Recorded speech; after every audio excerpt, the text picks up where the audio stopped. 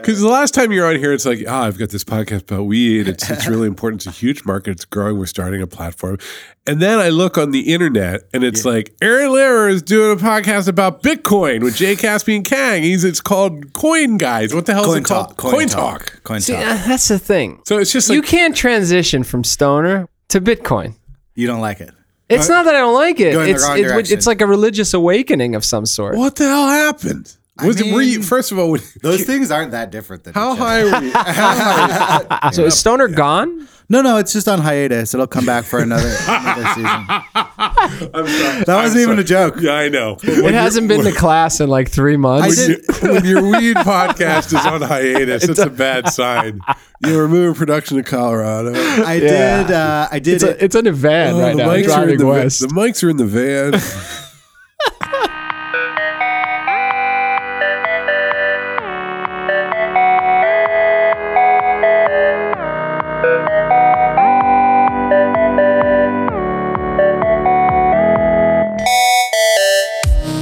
Aaron Lammer is a member of Francis and the Lights.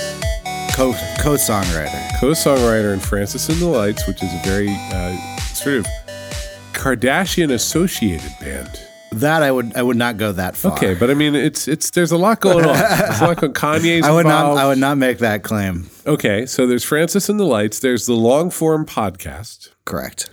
There is Stoner, the weed podcast, currently on hiatus. It's about weed and creativity. And now there's a new thing. I got a new thing. Also, you just had a kid. And I did have a kid. This is an international man. How? And I also went on tour. You went on tour with Francis and the Lights. And Chance the Rapper. Wow. What was that like? It was a fun show. Did you make any weed-based adjustments to your life after the birth of your beautiful daughter? Yeah, I mean, I've actually cut back on the weed use just because I'm very busy, and I've talked on the show about having kind of an addictive nature. I say as I sip my second Diet Coke. It's true. You chain drank. There was a period I feel like I was smoking weed like it was like cigarettes. Like I have a pretty high tolerance to it. I think I just got kind of addicted to the smoking part of it. So so basically, I've switched being my addiction to like Blockfolio podcasting. now. No, my addiction is now just updating like cryptocurrency prices. Oh, okay. So it's a great time for cryptocurrency the last couple of weeks. So terrible time the last couple of weeks. The podcast is called Coin Talk. Coin Talk. It's produced in partnership with Medium.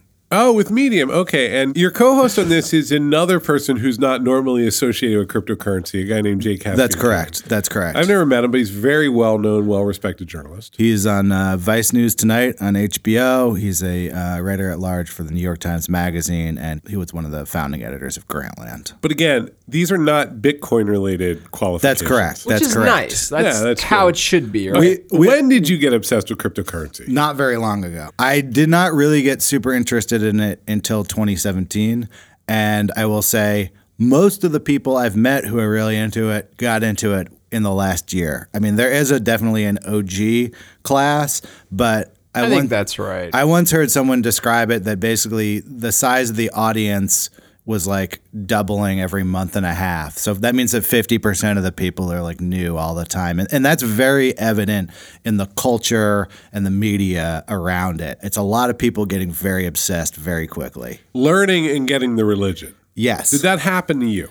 It struck me as a really incredible entertainment product. Right. That doesn't necessarily mean I believe it's good for the world. And it also doesn't necessarily mean that I drink the entire political Kool-Aid that comes with it. But what I saw when I kind of got into it was that it was like combining a lot of stuff I'm pretty interested in. Like it has elements of startup technology and media world, but it also has some game theory and some like just like gambling-y stuff. And I also think that people who are like, say, investing their own time and resources in startup technology are doing a form of gambling that has a risk and it has a reward and it has a strategy, and other people can sort of watch them and handicap whether they're going to succeed or not, and potentially even stake them financially. It's healthier to see it as gambling. It sure is. Because if you see startups as a business, you're an idiot. No. For real. Like, I mean, that's just it's not, none of those things, nothing is proven. Correct. So you're really that's the excitement. Yeah. Right? Like, And if you're right 55% of the time, you can be very successful. Well, this is what's tricky about that world, right? Is that you're creating this portfolio, you're counting on a couple hits, and you're willing to take, if you're a good VC, Yep. you're willing to just put like chip after chip down on that roulette wheel and lose 90% of the money that's that the goes model. out there. Yep. That's the model, that's right? in fact how it works. But that psychologically, that's really tricky too, because on the startup side, what they tend to do is convince you that it's a real business and that their money is like a serious investment and they would like to see that return. Like it's this very psychologically imbalanced thing. I said this to you many, many years ago. Yep. You have to be delusional to some extent to really go after it. Yep. Like it's actually necessary. You have to convince yourself that everything is going to line up when nothing ever lines up and 40% of the things break. I mean, the reality too is you have to be fluid when they break. Be fluid when they break, but you have to be irrational to really go, because anybody you pitch an idea to that has it together, that has a 401k, will look at you and say, look, you sound really excited about this, Rich. You really should go after it because that's your dream. But what they really mean is you're an idiot. You'll have to go get a job eventually. Go do it. But yeah, I don't want to deal with you. Go learn your lesson. I don't want to deal with you until you figured this shit out. Exactly. It's too exhausting. So let's dial back. Yep. Every time I ask someone to define cryptocurrency, they become philosophers. And I never get the same damn thing. Okay, well, first I'll say I'm going to pick up where you left off. So most software seems like it's probably going to fail. Most startup digital projects, the odds are just incredibly long. So Bitcoin is digital money. It's someone making digital money and trying to create a system for it that will flourish and compete with all the other forms of money in the world without the backing of a state. That's at its core, I think, what Bitcoin is. And I think the second largest currency is Ethereum. And the best way I've ever been able to understand Ethereum is that it's programmable money. It's money that both has value and can execute code that will, in some ways, change, transform, divide, move, what have you, with that money. And all of the other cryptocurrencies are variants on those ideas. And they're being traded on exchanges against each other. They're being very lightly used. And as technologists, that's the thing. No one's spending them, right? You guys would go, wow, these are some pretty primitive projects that are pretty vaporware. Most of these projects are pretty vaporware-ish. Yeah. And Bitcoin is much further along, its own arc as a piece of software than a lot of them because it's existed for longer. On the other hand, the ones that have come out since Bitcoin have in many ways improved on some of the designs. So it would be difficult to say which one is further along in, towards whatever it's going to become. Can I say something? Yeah. I'm Lebanese. Yeah. The Lebanese lira yeah. is vaporware. There are a lot of currencies in the world that are less stable than Bitcoin. Exactly. And that has happened in Zimbabwe as the national currency fell apart and there was a run on banks. People were trading into Bitcoin and they were doing it at rates that were 2x premiums just because there was only one Bitcoin exchange. Safe haven. So as currencies decline, I do think people will probably push money into digital currencies and places with vaporware currency. Yeah. It may be a very good bet. Yeah. What is your portfolio like? So I believe really strongly in experiencing these things. I think you would agree. You don't want to get lectured about Twitter by someone who's not on Twitter. Yeah. You really have to experience technology to get it, I think. So that's a lot of my interest. I'm both trying to make money, but I'm also doing it so I can talk about it on the show. I mean, it's the opposite of archetypal journalism, right? Yes. You're really supposed to not do this. I'm not a journalist. But you're invested, meaning you want these things to go up in value. I do,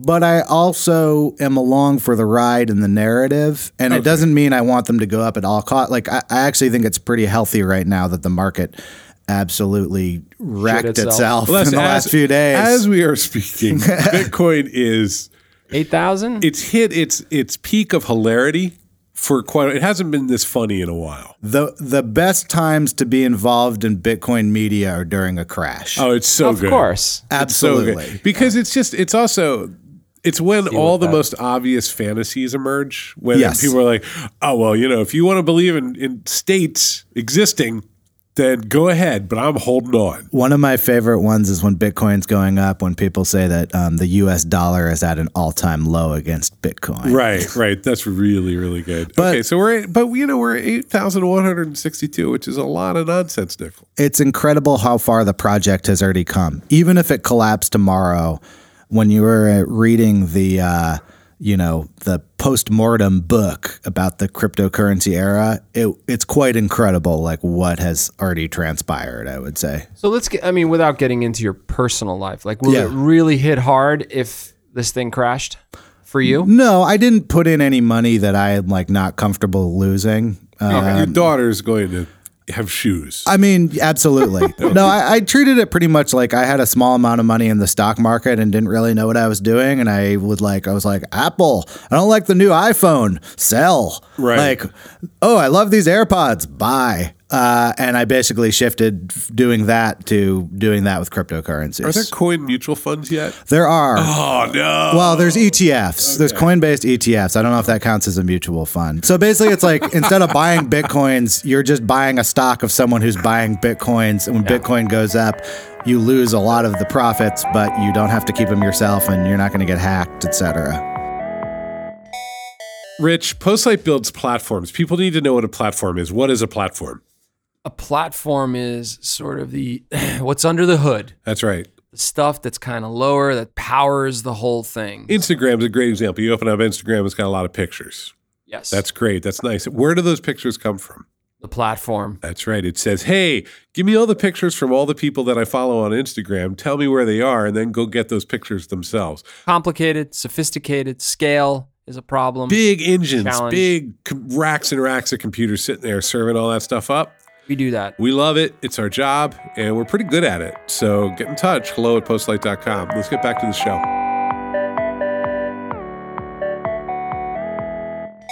Can I tell you my theory? Sure. Okay. So one of my friends wrote an article for the Irish Times in like 2010. And he's like, in the article, he's like, yeah, I figured I had to try this out. So I bought 70 Bitcoins at $0.25 a piece. I got in touch with him. Like, what happened? He's like, this is a journalist. He's immune to money. He's like, well, I bought some pizzas. I bought some mattresses, but I actually still have quite a bit in the wallet. So there's a whole strand of stories on our show already of journalists who bought Bitcoin for a stunt and are trying to find the Bitcoin they bought in like 2013. Yeah, because you to lose do your like wallet. a story about buying something on the Silk Road. There's a They reply. can't find it? Well, a lot of people kind of, lost track, especially Meaning if they like only had forgot password? No, because if you look I think it's like on some old laptop or something. Like it's like if I was like, "Hey, Rich, do you have your login for this like startup that went out of business in 2013?" You'd be like, "Maybe." I thought that like once you have a Bitcoin, it's in the blockchain and it's everywhere. Well, it's still on the ledger, but if you don't know where your wallet is, you still need to know what your wallet is and have the private keys to your wallet. That's just saying. Can't they connect? There's an account, right? That's like saying, I know Rich Ziadi at Gmail has an account with me, but he does not have his password, so he cannot come in. No, but then I can go in and say forgot password. But you have to know that you're Rich Ziadi at Gmail. This is just going to be like your email. This is just going to be a hex. This is going to be like a I understand, but there's no hex. correlation between the hex and the human being. No. It's you are just a number in the correlation system. is with what? You would have with your wallet, like the company you registered your wallet with. For me, it would be like Coinbase. Correlates my email and my wallet, but this was in 2013. This was like on tour with like some sort of a GUI wallet. Yeah, you can get custodial wallets that you. So that would be like that would be like the Coinbase offers that kind of a service, and you can buy and sell Bitcoin. I see. Robinhood has just started doing it. Square is doing it now. So is it nonsense? No. What do you think? Because you're not a person who is afraid to think in like a utopian sense about software and its possibilities. I think today it's nonsense. I think eventually there has to be a dotted line to actual value, whether it be services or resources. Bitcoin is in a vacuum as I see it today. And that eventually somebody is going to want to trace that line. And it leads to nothing today, as far as I know. It's just another representation of a dollar that has not, it should be 1-to-1. It's a technology version of a dollar that is. But is it a dollar? Because you said that that the Lebanese currency was vaporware. So how does the Lebanese currency relate to the dollar? It's because it is in the marketplace. Right. It's a distressed dotted line, right? Because Lebanon has some resources. Right. It has an economy based on expats that come in for vacations and whatnot that bring American dollars and spend them in. So it is in the marketplace. It just doesn't have leverage. Right. My viewpoint would be that the blockchain is what we're actually talking about, not the part that's like the US dollar. Okay. So think about like BitTorrent, right? Mm-hmm. You know when you download a movie from BitTorrent? Never done that. Never happened. Oh no. Okay. I'm doing all the illegal stuff on you guys' show. Yeah. You guys make me feel like I'm like a outlaw here. I'm a pretty well, normal. we got to create a story arc. Yeah. We're just desperate. All right, download a movie from Okay, BitTorrent. so what server did that movie come from? It didn't come from any server. It came from a direct connection to many, many people's computers around the world. And you could go to any one of those computers' house, rip it offline. The movie would still exist. It would until you got rid of all the computers all over the world. Wonderful analogy. What's powerful about that idea? Unplug a server. There's no server, which means even a government can't really shut it down. You could put a person on that network in jail, but you can't put the network itself there. You can't destroy it. Okay, so all the value that was created, there's some record of what happened. So and that record is of all the transactions. Right. So now we've created a way not only that's the blockchain. To maintain that data set, but to have people add and subtract to it immutably so that no one can erase anything that's on it. Okay. No one can alter it. No one can seize it. At least with BitTorrent, you could say, well, we've deleted the file from here, but there's not even really that potential in a blockchain. Can't even do that. So I guess if you believe in this stuff, and I don't necessarily think you need to believe in this stuff, but if you believe in this stuff, what you'd believe is that a form of money that is not subject to any nation's control is potentially even more immutable than a form of money that a country controls, backed by its resources and reserves, etc. It's could potentially be a kind of a post-national project, in the same way that many open source software projects are post-national. That blockchain is really just the lowest layer. And once you take that idea of an immutable server that everyone can access without anyone controlling it, whether the project succeeds or fails is whatever people can build on top of that. And the first thing that they've built on top of it that's truly been viral is money. Right. See, this is my thing, because I think that the connection between this technology and money is just almost a joke. It's a parody on human behavior. And I always felt that way about Bitcoin. When you read the original paper, you're like, oh, these guys are being dicks. They're playing with you. And they're going hey, we can make this money. Ha ha. And then people took it seriously. Well, it's a very elegant system, this idea of mining and the proof of work and mining and how it's controlled, and there's a limited flow, so it's not rushing into the market. It was a bunch of weird decisions, when you're making a board game. Yeah. And generally when you're playing the board game, you'd be like, oh shit, we didn't think of this. You can just do this strategy and win every time. Not only did the white paper set out that board game, but the board game, the software has basically worked, which is pretty surprising as people who've developed software. It should have a major flaw in it. No. I mean, what they came up with, 10 years ago is also what is out there now. It's very, there have been changes to the network, but it's and there's similarities to the internet with that, which is why did we do this whole HTTP protocol and all? It's I don't know, we did it and it seems to be working. Now people are building on top of that. It's what people want. Yep. Yeah. So I draw a lot of similarities to the early web and how people are building on top of it, except it's way weirder. What I still struggle with is it hopped into the market. Yes. The market is driven by, they are units of value that you can always trace back to tangible value.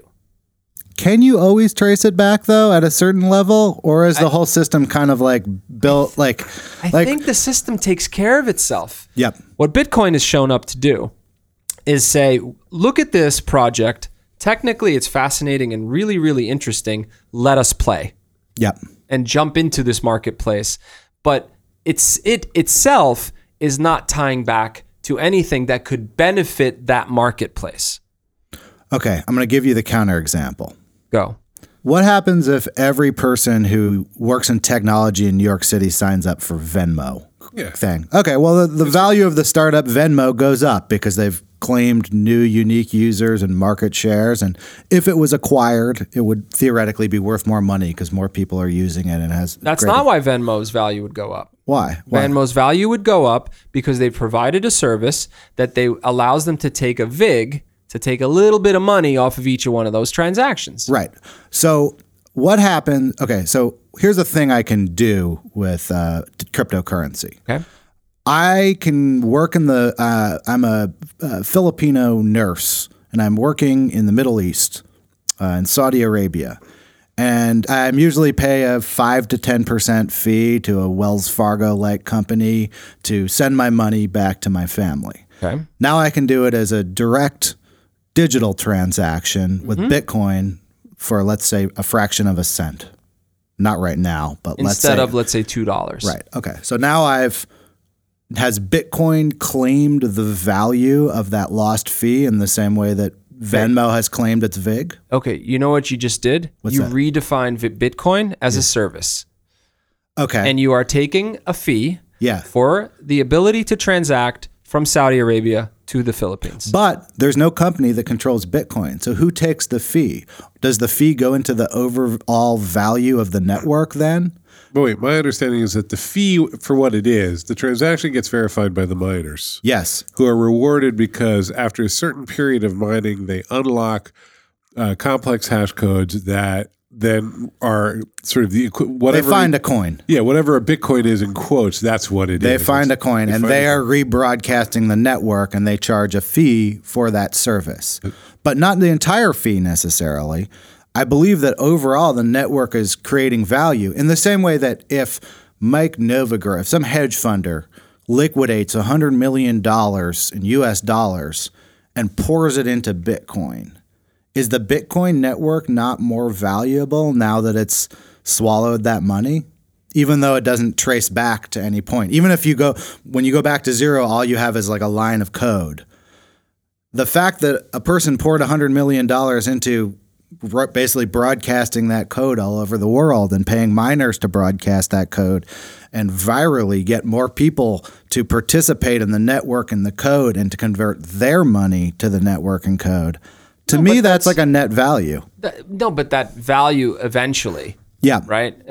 What Bitcoin is a way of buying time. Is what you can say. Because eventually that value is susceptible to the marketplace, right? Yes. And it can't stand up when it finally gets called.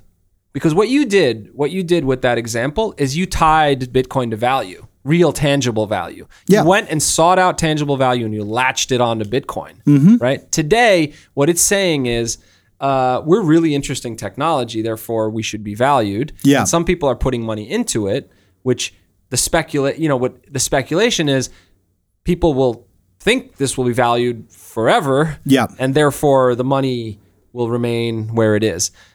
By the way, there is value in Bitcoin. Some value in Bitcoin. Yeah. Is it 6 times the value of $1? Well, that becomes, that I feel like I sort of agree with you. The market will take care of that. The whole thing works whether Bitcoin's worth $1 or $100,000. The utility of the network is the same, but there's a total of 21 million coins ever.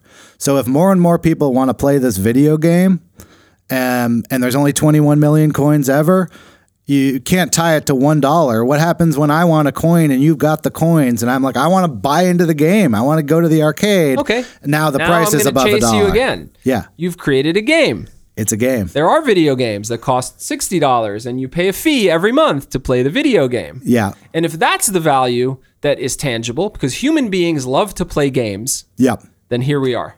But what about the value of a sword in a role-playing game that there's only one unique, let's say there's only 100 of them, right? And there becomes an economy for that sword. Does that lead back to nothing or does it lead back to the virtual sword? It leads back to joy. Is this the weirdest conversation we've had on this I love this conversation. I think it's great. No, because I think you're right. Yeah. I think here you are. The digital is sword. Incredibly, you know what you're talking about? Human satisfaction. Yeah. The tie back, which is what every video game is. When I get that sword, I'm in my mom's basement, but I got the big sword.